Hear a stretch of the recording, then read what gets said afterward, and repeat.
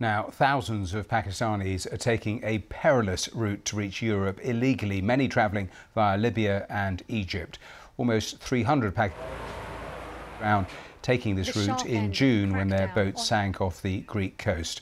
Our Pakistan correspondent Caroline Davis has rare access to a smuggler who police allege was involved in the Greek wreck and a family who lost their 2 teenage sons. Here's her report.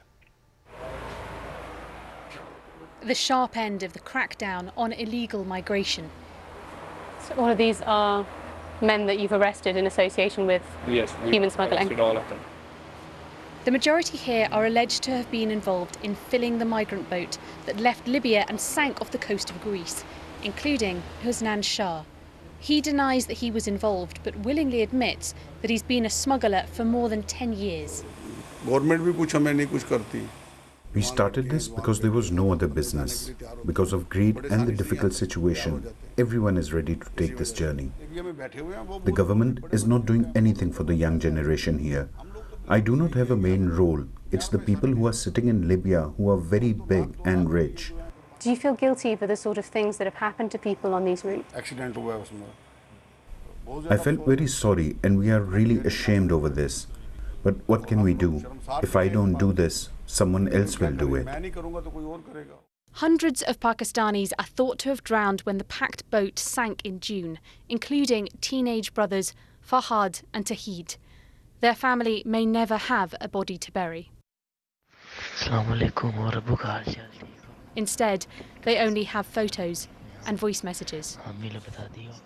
They messaged their father early morning from somebody's mobile, saying we are leaving. Tell mother this is our last message.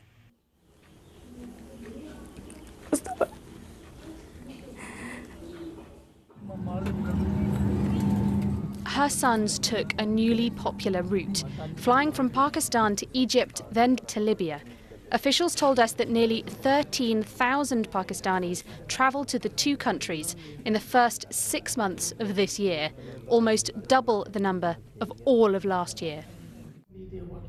Around 10,000 are unaccounted for.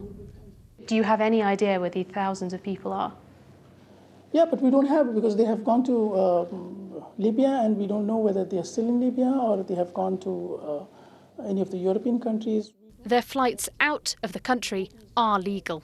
These people have legal documents. They have legal visa, they have legal passports, so we wouldn't stop them. Some who hope to cross are still stuck in Libya. This group didn't want us to show their faces, afraid that their young men held there might face retaliation for their family speaking. My son is living in a lot of difficulty. Sometimes they only give food after 2 to 3 days. My son cries a lot and says, what kind of trouble have we landed into? We gave the money and we are dying here. Pakistan's economy is in turmoil. Youth unemployment is high. And despite the dangers and the crackdown, some still want to play the odds. Many are afraid to appear on camera in case they're arrested, but we've spoken to multiple Pakistanis who've told us that they would still take an illegal journey. We've also spoken to a smuggler who says that they are still taking people out of the country, and we've spoken to police authorities who confirmed that they know that people are still leaving illegally. Farid and Najma spent months weighing up whether to let their teenage sons go. Farid agreed. They went with the same smuggler that had taken him to Germany illegally 8 years before. I thought we are poor people. Even if they get educated, they won't find a job.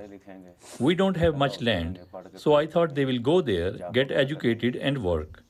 It doesn't matter how much anyone convinces you, you shouldn't go. This village may remember those that died in Greece's waters, but many we spoke to hold little faith in what Pakistan can offer, and the pull to go can outweigh the fear. Caroline Davis, BBC News, Punjab, Pakistan.